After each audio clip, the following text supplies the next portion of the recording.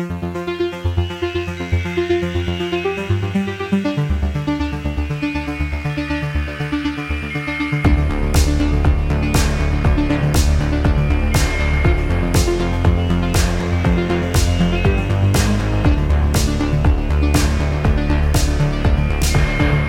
and welcome to Every Horror Movie on Netflix, the show where we watch, review, and discuss every horror movie on Netflix. As always, I am Chris, and I am here with Patrick. Hey. And it's just us today. It's just us. It's kind of sad, kind of lonely in here. I mean, we watched a movie where there are 9 lives today, and we're like 7 lives short. Yeah, or maybe even more than that. I don't know. we're both kind of living half lives today. Yeah. But no, Steven can't make it this week. So it's just going to be a good little, what I call heads up podcast where it's just two of us. Steven was at a wake and he violated some superstitions, and we're not sure what happened from there. He was going to be here on time, but he had to walk. He couldn't go directly home from the wake. so he's walking around somewhere. And of course, if those references escape you, it's probably because you did not watch Pog 9 Lives, the movie we watched this week from the Philippines. But before we start discussing that, we like to talk about what else has been going on in our lives, especially as relates to horror media consumption. Not a lot to report from me, but what have you been up to, Patrick? I've been up to a few things. I'll keep it quick, but I have been really enjoying watching Garth Marenghi's Dark Place on Amazon Prime. It stars Matt Berry from What We Do in the Shadows. So if you're a fan of What We Do in the Shadows, the TV show, this should be right up your alley. It's presented as this 80s sort of sci-fi horror / medical drama TV show that's just terribly produced on every level, intentionally so, of course, on the creative team's behalf. And it's all presented as if it's this insane product of the mind of this fictional horror writer, Garth Marenghi. It's very funny just in how intentionally inept it is from top to bottom, and just truly delightful. I actually had a former coworker who was obsessed with Garth Marenghi's Dark Place and recommended it to me. One of the weirdest individuals I have ever known, and I've been fascinated with the idea since then. Never seen it. Maybe I should now that it's streaming. You definitely should. It's super easy, super quick watch. 6 episodes, 30 minutes apiece, so you can knock it out really fast. That's it? Yeah, only 6 episodes? That's it, man. Yeah, that's it. Also stars Richard Ayoade, who is incredible as well. If you like horror, if you have an appreciation for filmmaking and snarky, sort of subversive comedy, probably up your alley. Is that a British show? Yeah. Yes. Yeah, the whole cast is British. Ah, fantastic. Yeah. All right. What else have you been up to? Also, have been reading the works of Julia Grow-Ferrer over the last few months. She's a graphic novelist and just makes extraordinary, unnerving, unsettling little horror short stories, often period pieces, often with feminist subtext to them, often with a little bit of dark humor. She has a very bleak view of the world, and her storytelling is just fascinating and memorable. Every one of her books that I've read so far, I kind of go back and reread afterwards to catch little things that I may have missed the first time around, because it's very intense, subtle, kind of layered storytelling. Recently read her book Laid Waste and really enjoyed that. So check out Julia Grow-Ferrer. That's spelled G-F-R-O-R-E-R. And lastly, go ahead. Sorry. I was going to say, how did you discover this person? I think honestly, just on the recommended, like the staff picks shelf at my local comic shop, Vault of Midnight. They're on top of all the good shit in the comic book world. And just her stuff caught my eye. She has this very sort of like anxious ink line to her work, and it just immediately drew me in. I've been wondering that because it's like every week you have some new book or new artist or something that you've discovered. How does one learn this power? You know? you just have good comic story employees in your life who, you know, share your tastes, or even in some cases know your taste. Sometimes they're just like, you need to check out this. This one I think was just on the staff picks shelf though. Nice. Yeah. And speaking of comics, I'll throw in a final plug that's completely unrelated to horror. If you just can't get enough of the Amon crew, specifically me, talking about bullshit that I like, check out the podcast Graymalkin Lane. As a few of you may know, I'm a huge X-Men nerd and have an ongoing diary of my journey through reading every X-Men comic ever going on at the Instagram account Neverending X-Men.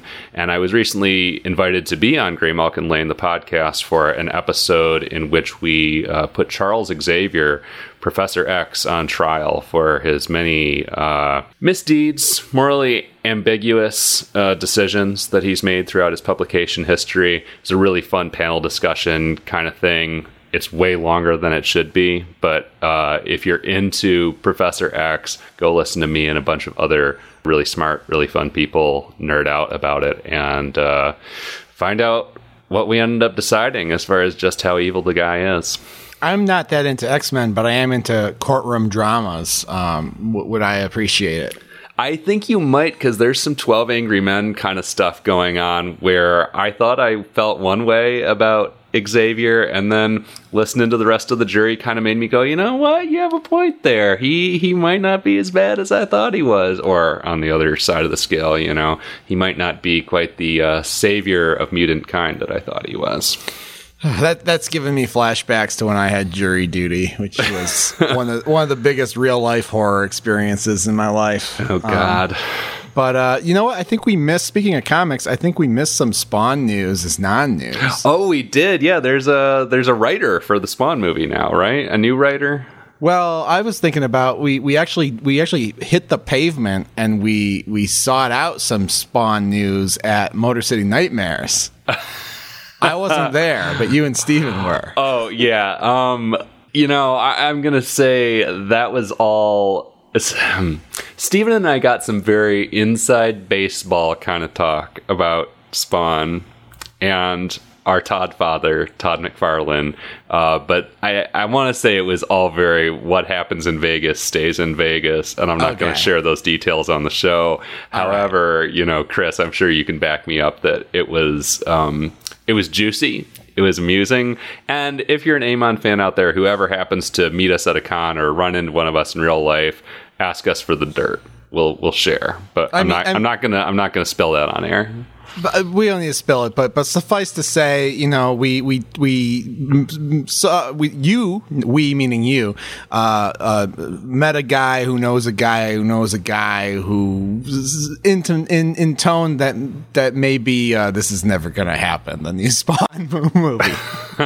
But that's why Spawn news is not news. I can neither confirm nor deny what conversation I had about that. Okay. I mean, that's the non-news. The Spawn news is that there's actually a writer for the Spawn movie now, I think, right? Wasn't that the little news bite that we did actually dig up this week? I can't curate that. I don't know.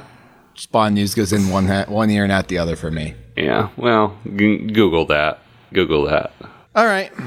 So with that, I guess we'll move on to our main attraction here. Pog Pog 9 Lives, a Filipino film. This is a movie chosen by the Wheel of Death quite at random. And, you know, it seems like the Netflix catalog is increasingly filled with foreign films. Not that that's a problem. I think that was kind of a surprise when we started our journey that we were encountering as many foreign films as we were. But now when I look at the catalog, it seems like every third movie is a foreign film. So, well, and it sort of makes me wonder too, you know, I mean, I think it's great, obviously, that Netflix is building out that selection, but it also makes me wonder, you know, if you're a Filipino viewer in the US, you know, what's out there? Are you excited at all by the selection of Filipino films that's available to you? Is it just the bottom of the barrel? Is it a fairly average representation of, your country's cinematic output. I'm just curious how this stuff actually plays to the, I guess, intended audience. Yeah, I know I did research and see that this was actually one of the highest grossing Filipino movies in the year it came out.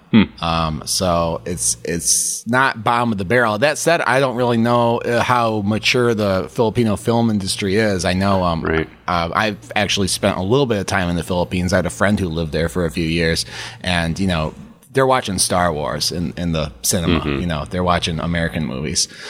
And you can go on the street and you can get a bootleg DVD of a new release. In my case, it was Unfriended for $1 or less. Yeah. Yeah, I mean, I think it's safe to say, based on the quality of Pagpag 9 Lives, that the Filipino film industry is at least more robust and mature than the Emirati film industry. At first glance, anyway.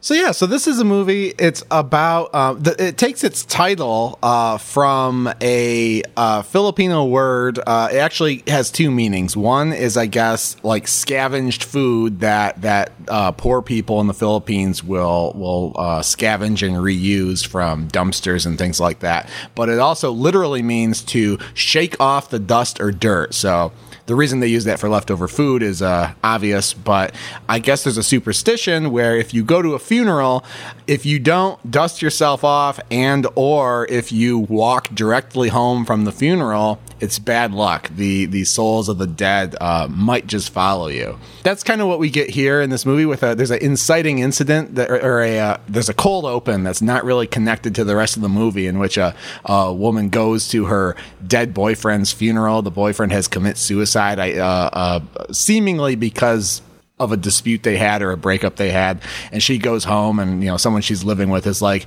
"Did you do the pagpag?" And she's like, "I don't believe in that stuff." And then you see the ghost of her dead boyfriend in the room, and she's like, "Ah!"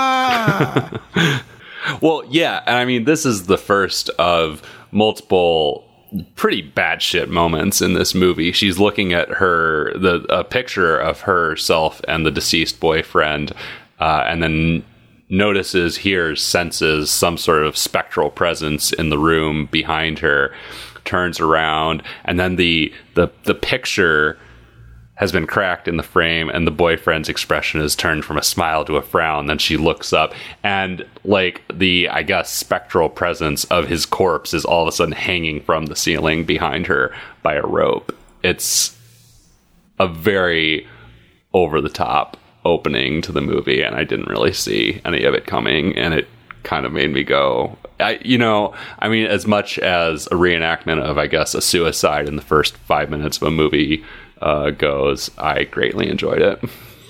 Yeah, I liked it too, and it doesn't really have anything to do with the rest of the movie, but I was thinking about that. I assume that, a lot of people in the Philippines are familiar with this, pagpag superstition. So it's like if you were making a movie about the Ouija board or something in America, you might start with just kind of a cold open, or Bloody Mary, let's say. You might start with some girls playing Bloody Mary on a sleepover, and then the mirror shatters and the ghost comes out of the mirror, and they're like, but that's probably not going to be your whole movie. The whole movie is going to be like, oh, we got to solve the mystery of Mary Fear, who that kind of thing. Yeah. So the bulk of this movie is a little more fleshed out than that. Basically, there's kind of two parallel groups of protagonists that meet up. One is this boy named Cedric. Yes. And he is kind of, would you agree that he's kind of a piece of shit? Cedric is a fucking douchebag. Cedric is my number one problem with this movie, because he is a piece of shit until about halfway through, when all of a sudden he kind of turns into our hero, because basically he needs to be. There's no real motivation for him to do so. And honestly, Cedric may have been my biggest problem with this. production. Yeah, we'll get into all that, but Cedric is a young man who has a group of friends, and they're just doing teenager stuff. They just hang out. They're having a good time. There's some they have some issues which we'll probably talk about, and then we have our other hero Lenny, who with her family runs a funeral parlor, and also a soup business. Oh yeah. They've got multiple hustles. They got a side hustle or two. They do. They sell like street food in the front, funeral parlor in the back, something like that. And their paths meet when Cedric and his friends end up like driving all night, and they arrive at the funeral home just as Lenny is receiving the corpse of one Roman. That's his name, Roman, whose wife has brought him in. It's a horribly scarred body, and they either deliberately or accidentally transgress the norms. They violate the superstitions of visiting a wake or running the wake, and then when they go home, they realize, of course, not doing the pog, they go directly home. They start to be picked off one by one by some sort of dark spirit. And it's up to these kids to figure out what the hell is going on and stop the curse, make atones for their breach of the superstition before they all die. There's a lot more to it than that, but this has so many twists and turns. It kept me guessing. The whole, I thought this is like I think when we talked about this, how we were going to watch this movie last time, Steven was like, that's not an unfamiliar story, like teenagers being haunted by a dark spirit. Yeah.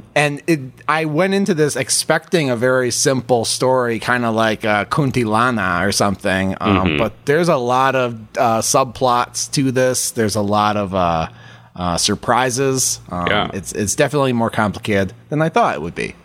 Yeah, I mean, you were saying earlier there are like some 1920 London Fear Strikes Again level twists here, and I don't know if I would have said that initially, but now that I'm thinking about it, I'm like, absolutely. Like, there are some jaw droppers in this, and they work, basically. I mean, they're not just stupid. Mm-hmm. But, I mean, before we even get to any twists, I would say this does a decent job of setting up a number of characters who I cared about more than I expected to. I guess, again, because we all probably had, to some degree, that same expectation that Steven did, where it's like, oh, okay, yeah, this is another one of those movies, blah, blah, blah. But, I mean, Cedric certainly registers as a character. I mean, I've already made my views on Cedric known. He certainly comes across. Lenny, I really enjoyed as a character. She comes across so strongly immediately. Cedric almost runs her over with his car twice, and she chews him out. She seems very capable, feels like a real person, decently written, nicely performed. There's a charming little chubby younger brother of hers named Mok, who never speaks, but is always drawing cryptic pictures. Yeah, it's, something about these horror movies, particularly these foreign horror movies, is like, what if there was a child who never spoke? like Sinister Circle did the same thing, I'm remembering. Or it's like this child never speaks, and it's like the greatest horror they can think of. But I'm like, I don't want that child to speak. There's nothing this child has to say that I'm interested in. But he's cute. He is cute. He's cute. And in peril constantly. And he gets even more cute when he cries and screams. So we've got, is it Lucy, Roman's widow? Is that her name? Yes, I think so. Yep. She's Roman's widow, Lucy. She's kind of a compelling, as I think you said, mysterious figure. We've got Ava, who is this older woman who's always hanging out at the funeral parlor and seems to be associated with this death in some way and is very superstitious. I don't know. It's a relative of Lucy. We know that. But she's like, she's the one who shows up and she's like, whoa. You can't sweep the floor before a wake. Right. And everyone's like, what? Right. I mean, none of it is like the most compelling characters that you've ever seen. But there's a decent set of characters where I was like, I know these people, I know who they are, they seem relatively real, and like a cut above the several sort of teenage cannon fodder people who also exist in this movie, because there are plenty of those as well. Mm-hmm.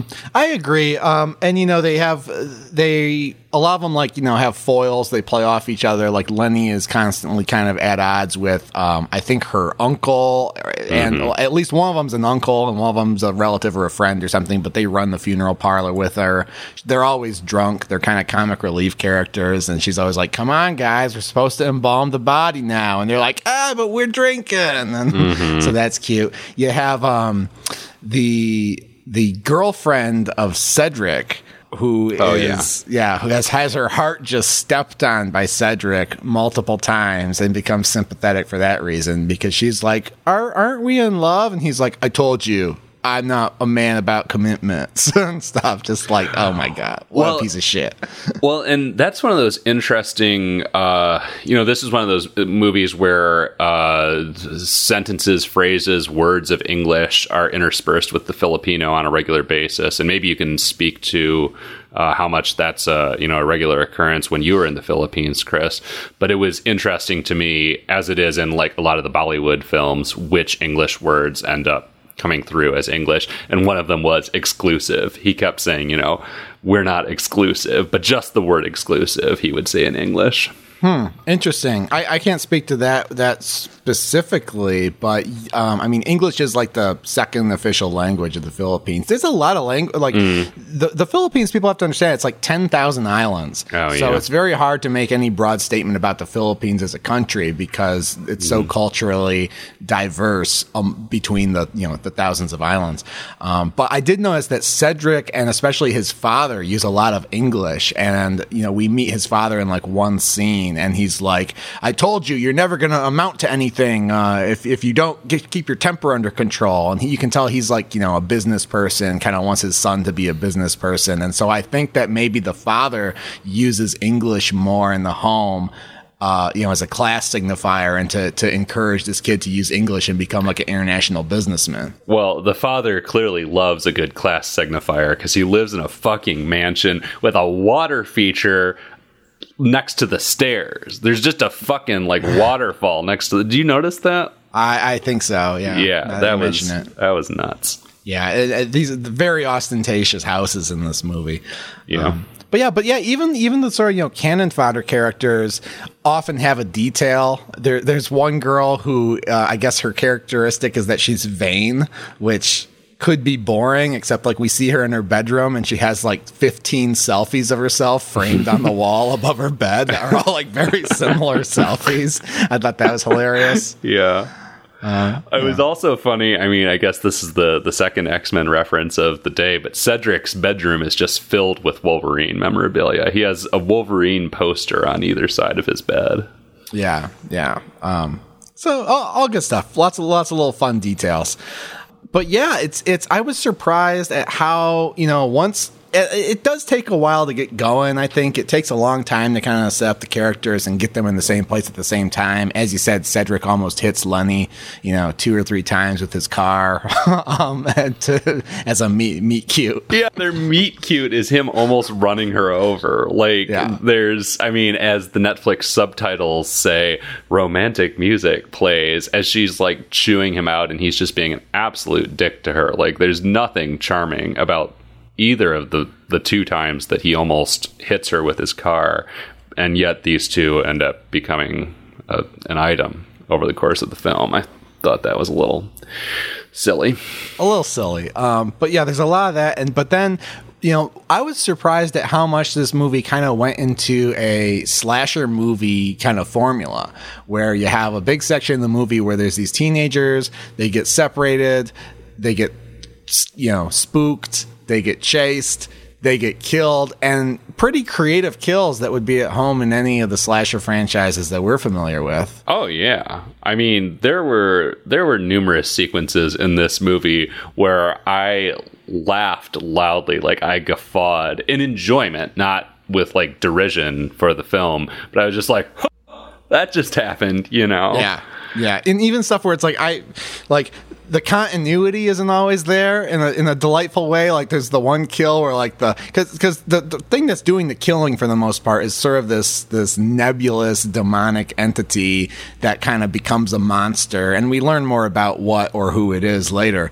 But like he's killing the one girl, and like there's a close up of him like gouging her eyes out with his thumbs, but then like in the shot before, the shot after, he's just like holding her by the shoulders and like throwing her into the swimming pool and stuff. Yes. It's like they just kind of threw everything at the screen for these kills. But that was really the thing I liked the most about this movie. And I guess if I have a complaint, it's that there wasn't enough of it. It's kind of a long movie. A lot of it is kind of boring. When it goes for it, it's fantastic. But you still get that kind of low budget horror thing where people do a lot of standing around. Mm-hmm. Yeah, it has a bit of a B movie feel to it. I think my favorite kill was when Ashley, who, if I remember correctly, is the vain girl you were just talking about with the selfies, is being pursued through her house. She's in her bedroom on the second floor, and the vengeful spirit monster thing is pursuing her, and she's at the top of the stairs. You absolutely know she's going to get knocked off the stairs and fall to her death off the stairs. Right. But it all plays out in such an unexpected, hilarious, and over-the-top way. Because normally what happens is someone crashes into a banister, smashes through, and falls down, right? We've seen that in a million movies. This woman flips over the banister and crashes to the floor, is not dead then, but then a chandelier just happens to fall and impale her after she's fallen over the stairs. Yeah. That was a double guffaw moment for me. That was a delight. Yeah. They really had some fun with this stuff. Yeah. And it's fun. And the design of the monster I thought was highly amusing too. I don't know how much we can talk about it without getting into spoilers, but just this, I thought it was a visual feast to look at this monster in all of his forms. Another kill scene that I enjoyed was the shower scene, which had some odd, like, sort of homophobic content in it. One boy is accusing the other one of being gay or something. Oh, right. Yeah, now that you mention it. Yeah, being gay for Cedric or something. I don't know. It was sort of because at this point everyone thinks Cedric's like a murderer because Cedric's already like murderer adjacent in his everyday life. Right. And then like, two or three people around him die. Right. And so, yeah, the one friend is like, why are you standing up for Cedric? You have a crush on him, and there's some anti-gay dialogue in there. But yeah. But the one kid who's been engaged in this conversation hits the showers at the gym and ends up being bludgeoned by, is it the shower head, I think? I don't know. It was almost like something shot out of the shower head and hit him in the head, but I couldn't really figure out what it was. It was a little abstract for me. Anyway, he's wounded, and the innovative and memorable thing about this scene to me was he ends up opening the shower door and like crawling out to try and get to the bench where his stuff is. And there was a POV shot for a moment where they smeared some like blood over a piece of plexiglass in front of the camera. So it was like you were seeing it from his perspective, trying to wipe blood out of his eyes. And I was like, okay, that's cool. I haven't seen that before, I like that. Except for in James Bond. You see the Does blood. That happen? Well, no, it's when he shoots you and the blood comes down over the screen. Right. Yeah. But yeah, I mean, again, I don't know. I guess I was sort of pleasantly surprised just that this movie did a lot more than it really needed to do, I guess. You could have been... The filmmakers could have been there just going through the motions, making a turn of the crank movie. But I had the sense of, if not necessarily like brilliant, masterful filmmakers, people who actually cared and wanted to do something fun and unique, Yeah, and we're kind of grading on a curve because we've seen so many movies that are just, don't have any inspiration behind them. Yeah, obviously. But yeah, it's so it is, even though this like it's when you say it goes above and beyond, like it doesn't really go above and beyond. It just does what it should do. If you're making a movie, you should have some scenes where you actually cared about what you're doing a little bit. But we're used to seeing a lot of movies where people don't feel that way. Well, what I'm saying is it goes above and beyond the bare minimum that would be needed to make a movie. You know, like you can make. We've seen a lot of movies. We've seen a lot of cases where people have made a movie. It's there's a story that's at least somewhat discernible, but there's no characters you'll remember or care about, or that anyone put any effort into. There's nothing memorable about it. At the very least, they went above and beyond the bare minimum expectations to try and do something a bit special. Mm-hmm. And every spooky scene is fun or memorable in some way, I think. Mm-hmm. I think, you know, to the extent that I didn't enjoy the movie, it's just because, again, kind of signal to noise, and the amount of screen time that's spent on that spooky stuff doesn't quite justify watching the rest of the movie, really.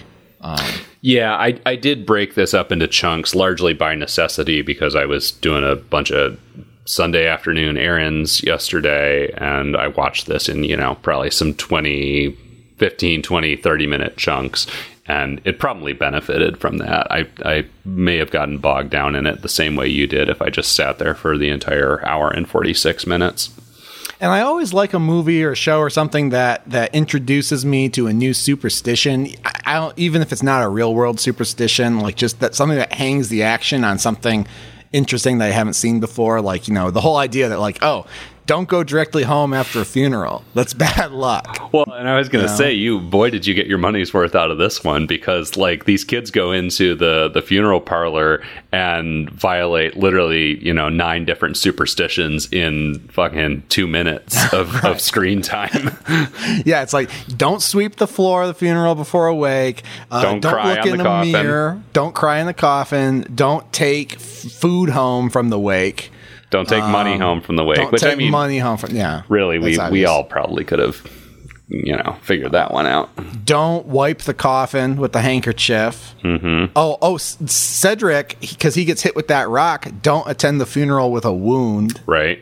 It's interesting because when you list these off, some of them have pretty obvious like reasons why those are mores in the Philippines or in any society. It's like, you know, yeah, you probably don't want people attending a funeral if they have like a open wound. It could be bad for like, you know, public health, probably. Yeah. Anyway, but yeah, I mean, stuff. all these kids, there are 9 kids, right? Well, I think there's more than that. Are there? I don't know. There's we know we're taking 9 lives, and there's right. more people than just the kids who come under the gun. Right. Yeah. There are 9 different transgressions, and the vengeful spirit is out to punish them all.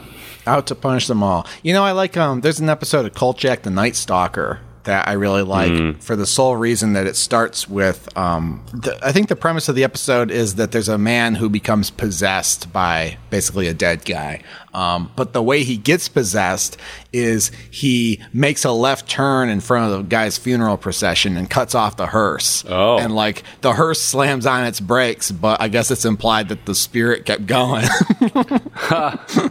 Wow. I love that. I've always liked that. Yeah.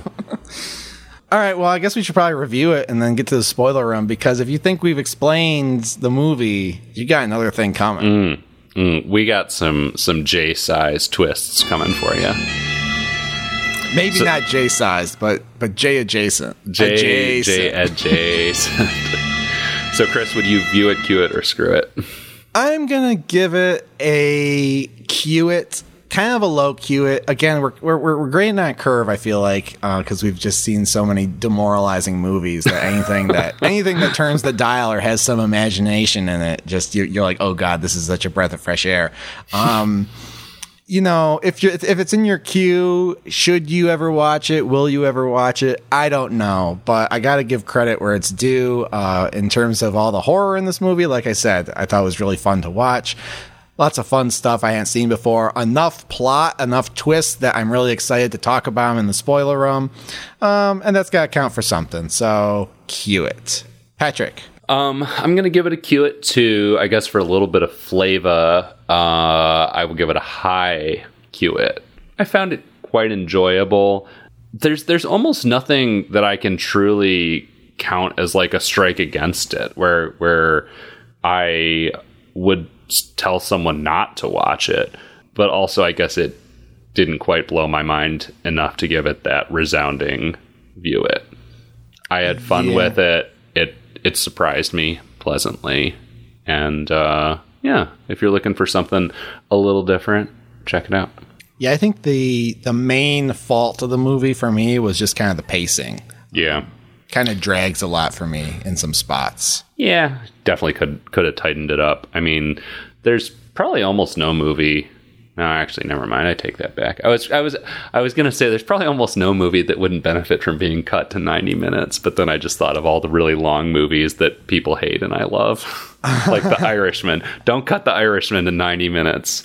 Just take off that last half. Just take out that last hour of The Irishman. That was useless and dumb and boring. Oh yeah, that served no purpose. That was my least favorite part of The Irishman.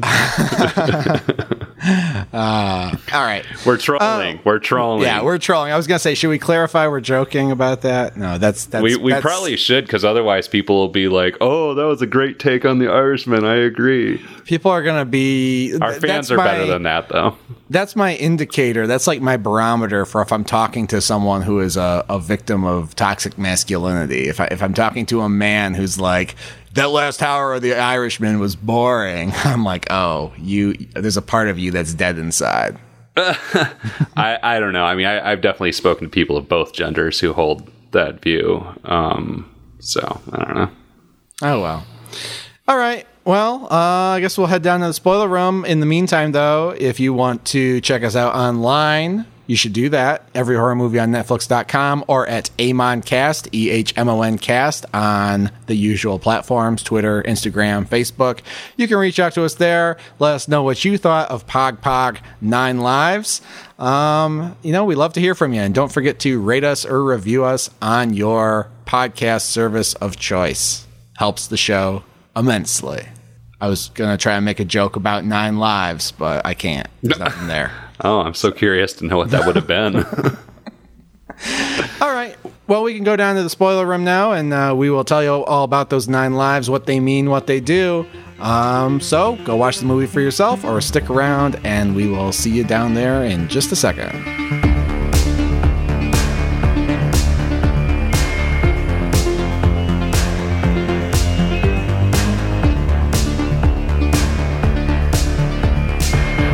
Welcome back. We're down here in the spoiler room getting ready to spoil everything about Pog 9 Lives. And the biggest spoiler for me was that Pog is not the name of a cat. And I'm very disappointed. A cat?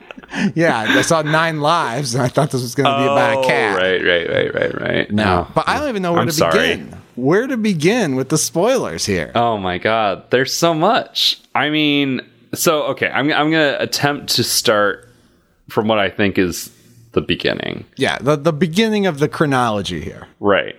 I think the first thing we find out, if I remember correctly, is that Ava, the superstitious woman of indeterminate relation to Lucy and Roman, is actually...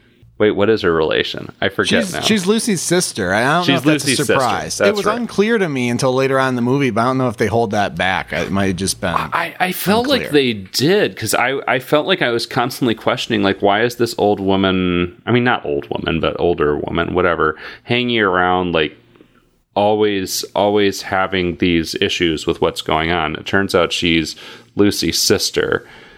I think it's a red herring. I think they want us to think that she is a witch or something because she's super concerned with superstition and tradition. Oh, and at a certain point in the movie, our main characters think she is. You know, they're like, get away from me, witch. People make the sign of the cross at her and stuff. And Lucy Roman's the deceased Roman's widow is very chill by comparison. She's like, oh, relax. Yeah, we're just like having a little funeral. Yeah.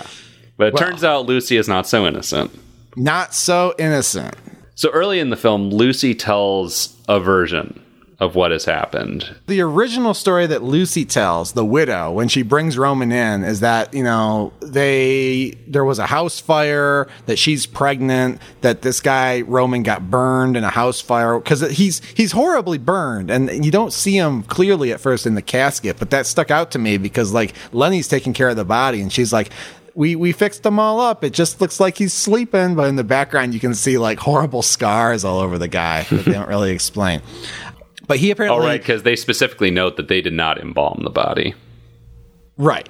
And so Roman, apparently, according to Lucy, was burned horribly in a house fire, and for the last, 6 or 7 years has been dealing with complications from being horribly burned, which ultimately turned into skin cancer, of all things, which killed him. Well, and from losing a child.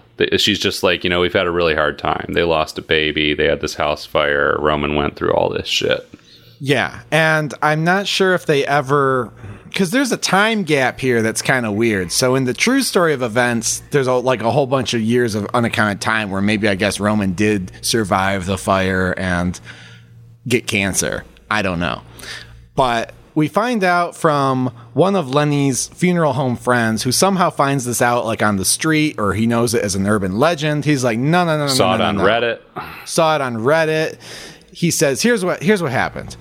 Roman and his wife, their kid died. Their toddler died. So Roman went and made a deal. It was an infant, man.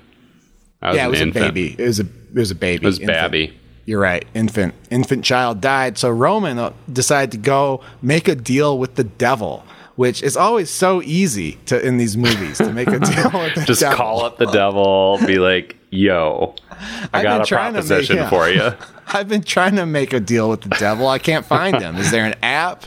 Do I have to find the right doll in my backyard? Yeah, it's called The Devil. Yeah, I guess so. Anyway, so Roman basically made a deal where if he takes 9 lives, he gets his baby back. So Roman, before the events of this movie, roamed the countryside murdering people until he killed 9 people, and then his baby came back to life, as if by a miracle. But the townspeople didn't like that too much, so they came and they burned down their house, killing Roman, and apparently the baby in the process. And Lucy was the sole survivor. Again, there's a weird time gap where this was years ago, so Roman maybe was just burned but still alive until recently. Hard to say. So that's twist number 1, sort of. That's twist number 1. That's what's going on with Roman, and that explains why he's burned. Twist number 2 is that Mok, the chubby kid, the cute kid, the chubby mute artist, is actually Lucy and Roman's kid, who died and then came back from the dead after Roman killed 9 people. Right. So Mok, also known as Emmanuel, the name he had was given by Roman and Lucy, was an infant, died, came back to life because of the deal with the devil, and then was abandoned or presumed dead by Lucy and Roman in the house fire. Showed up at a church with burns on his back, but otherwise fine, and and specifically, Ava rescued him from the fire. Oh, right. Ava did. That's right. The and sister we get one of my most amazing jaw-dropper batshit shots in this movie is when Ava is relating this, and they flash back to it, and they show her holding baby Mok/Emmanuel, and then there's this fade where they superimpose a stained glass image of Mary holding baby Jesus, and it's perfectly superimposed over Ava and Mok. I lost my shit in that moment. That's beautiful. Yeah. That's beautiful. Mok has now been adopted into Lenny's family by Lenny's now deceased parents. And he never speaks, so he couldn't tell anyone. He wouldn't know anyway because he was an infant. I don't know why he never speaks in this movie. It's never really revealed why he's mute, other than that he needs to be for purposes of the plot. I don't even know if he needs to be for purposes of the plot. Actually, that's true, because I guess it's not like he'd be like, oh, I remember the fire when I was, 1 month old. We find this out, though, because he still has a scar on his back from the burns he sustained in the fire. Well, I was worried.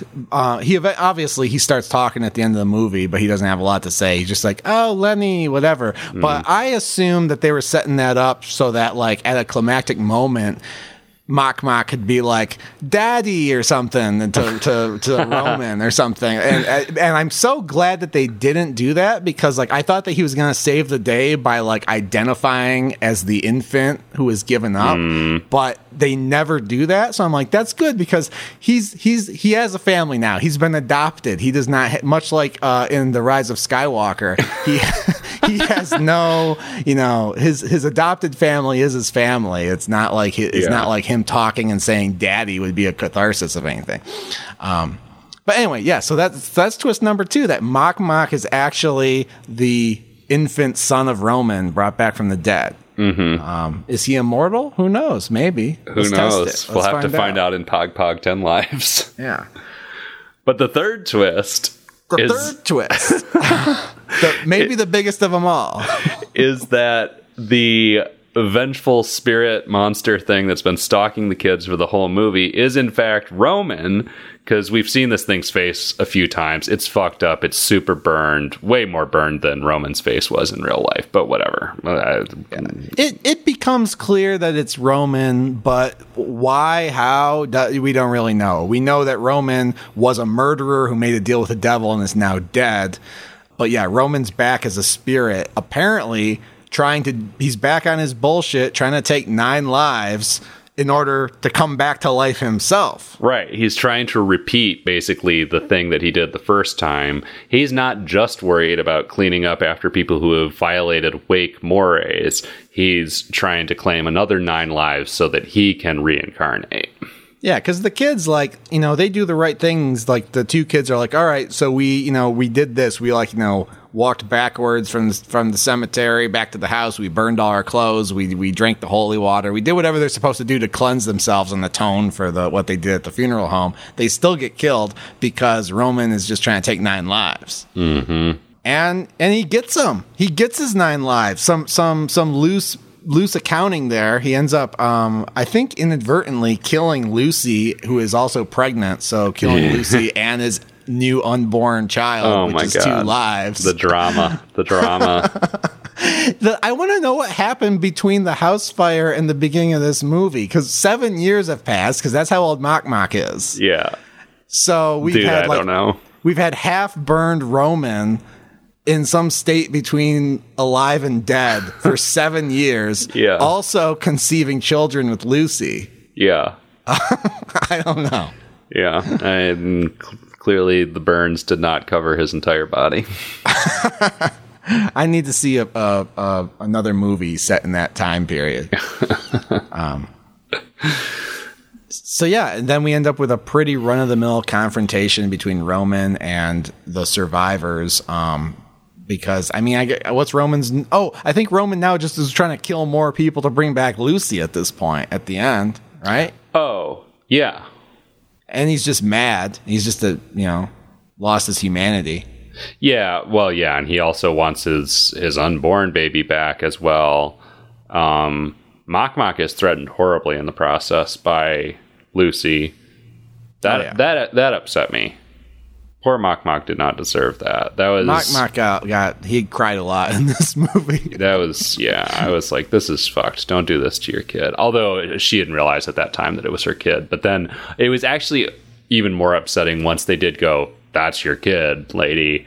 And she was like trying to embrace him and like comfort him after she had just been like actively choking him out. That was upsetting.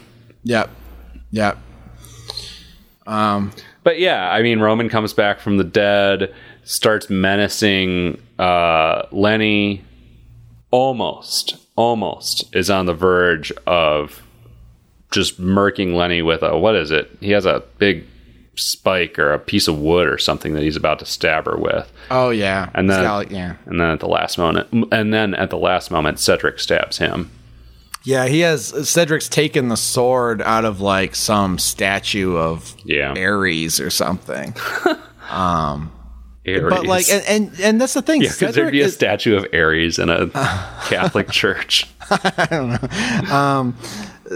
he is still kind of an asshole. Like I was looking for his arc, and there's one moment where he's like steps forward. He's like, "Don't kill Lenny, kill me instead to take your goddamn lives or whatever." Yeah, but it's very passing, and he's just it's forced. He's a jerk from beginning to end. Yeah, and then we have kind of a silly moment in the final scene, like. Lenny is in the hospital recovering. She's like there with Mock, who is signing her cast. And Cedric is on his way there. He's texting her. He's like, "I miss you." And then almost immediately after he walks into the hospital, it's like, "Why are you texting her you miss her when you're about to see her? She's like down the hall. Tell her you miss her when you see her." In love, Patrick. No, but tell her you miss her when you see her, when you walk through the door. He's in the elevator and he just missed her that bad. Just in that 10 seconds. Yeah. But then they all turn around and Roman and Lucy are looking at them in the hospital. They're still there. And the movie. There. It's one of those horror movie endings that I hate, but it's fine, whatever. And it's like, that something's gone wrong where you're like, shocking ending is like two normal looking people in the hospital just standing there being like, "What's up?" Oh, they do not look normal. Aren't they kind of like, there's some weird makeup on. They look undead, I would say, from what I remember. I did really enjoy the makeup effects on Roman. Like I said, I liked how he looked when he was a monster, and then when he's dead and he's coming back to life and starts to look more like a human, but he's still got like the creepy eye. Like that. The evil eye. Yeah. Yeah. Good stuff. Yeah. Yeah. Good stuff. Good stuff. Good film. Enjoyable. This movie kind of reminded me of Pet Sematary a little bit. Yeah, with all the resurrection. Yeah, the theme of this guy who's just kind of caught in an endless loop of trying to kill people to bring his loved ones back to life. Yeah. Yeah. Doesn't really investigate it thematically at all.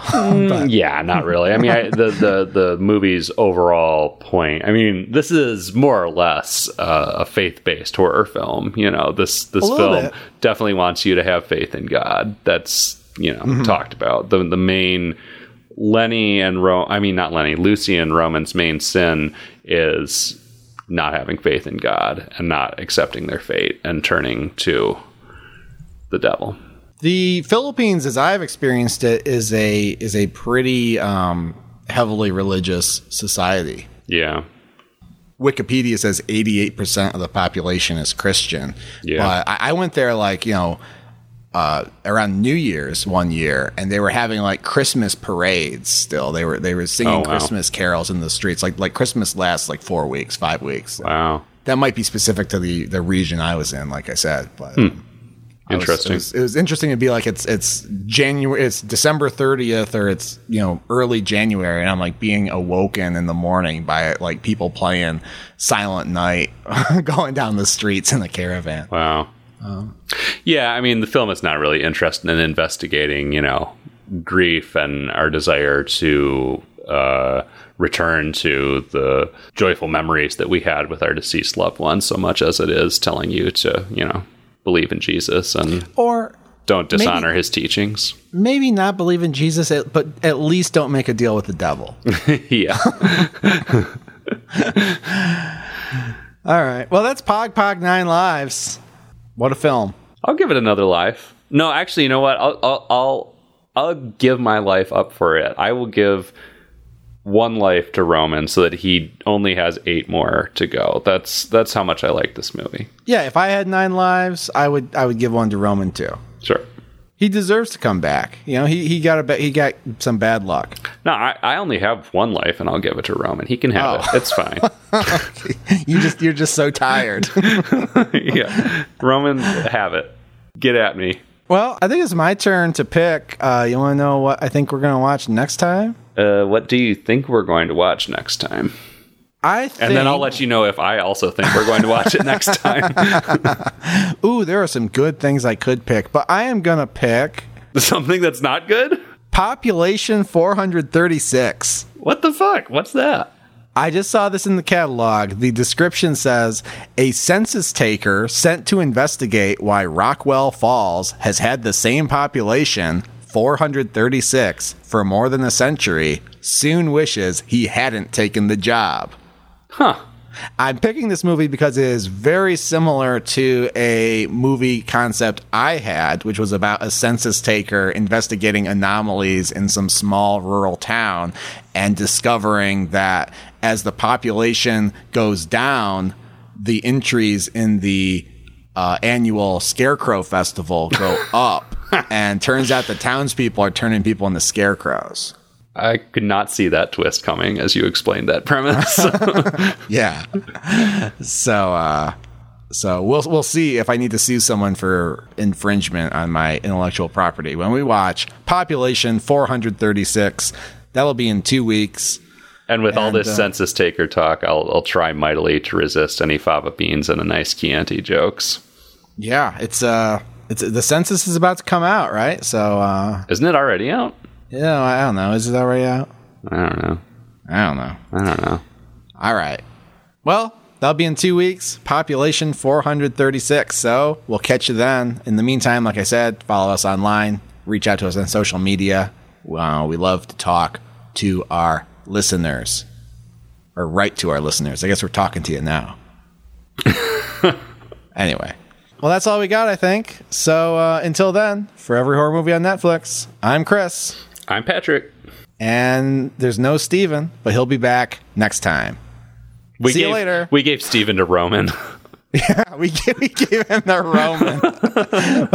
But it's all right. In the next 2 weeks, Patrick and I are going to kill 9 people to bring him back. So don't worry, he'll be back. So until then, have faith in God, and goodbye. Goodbye.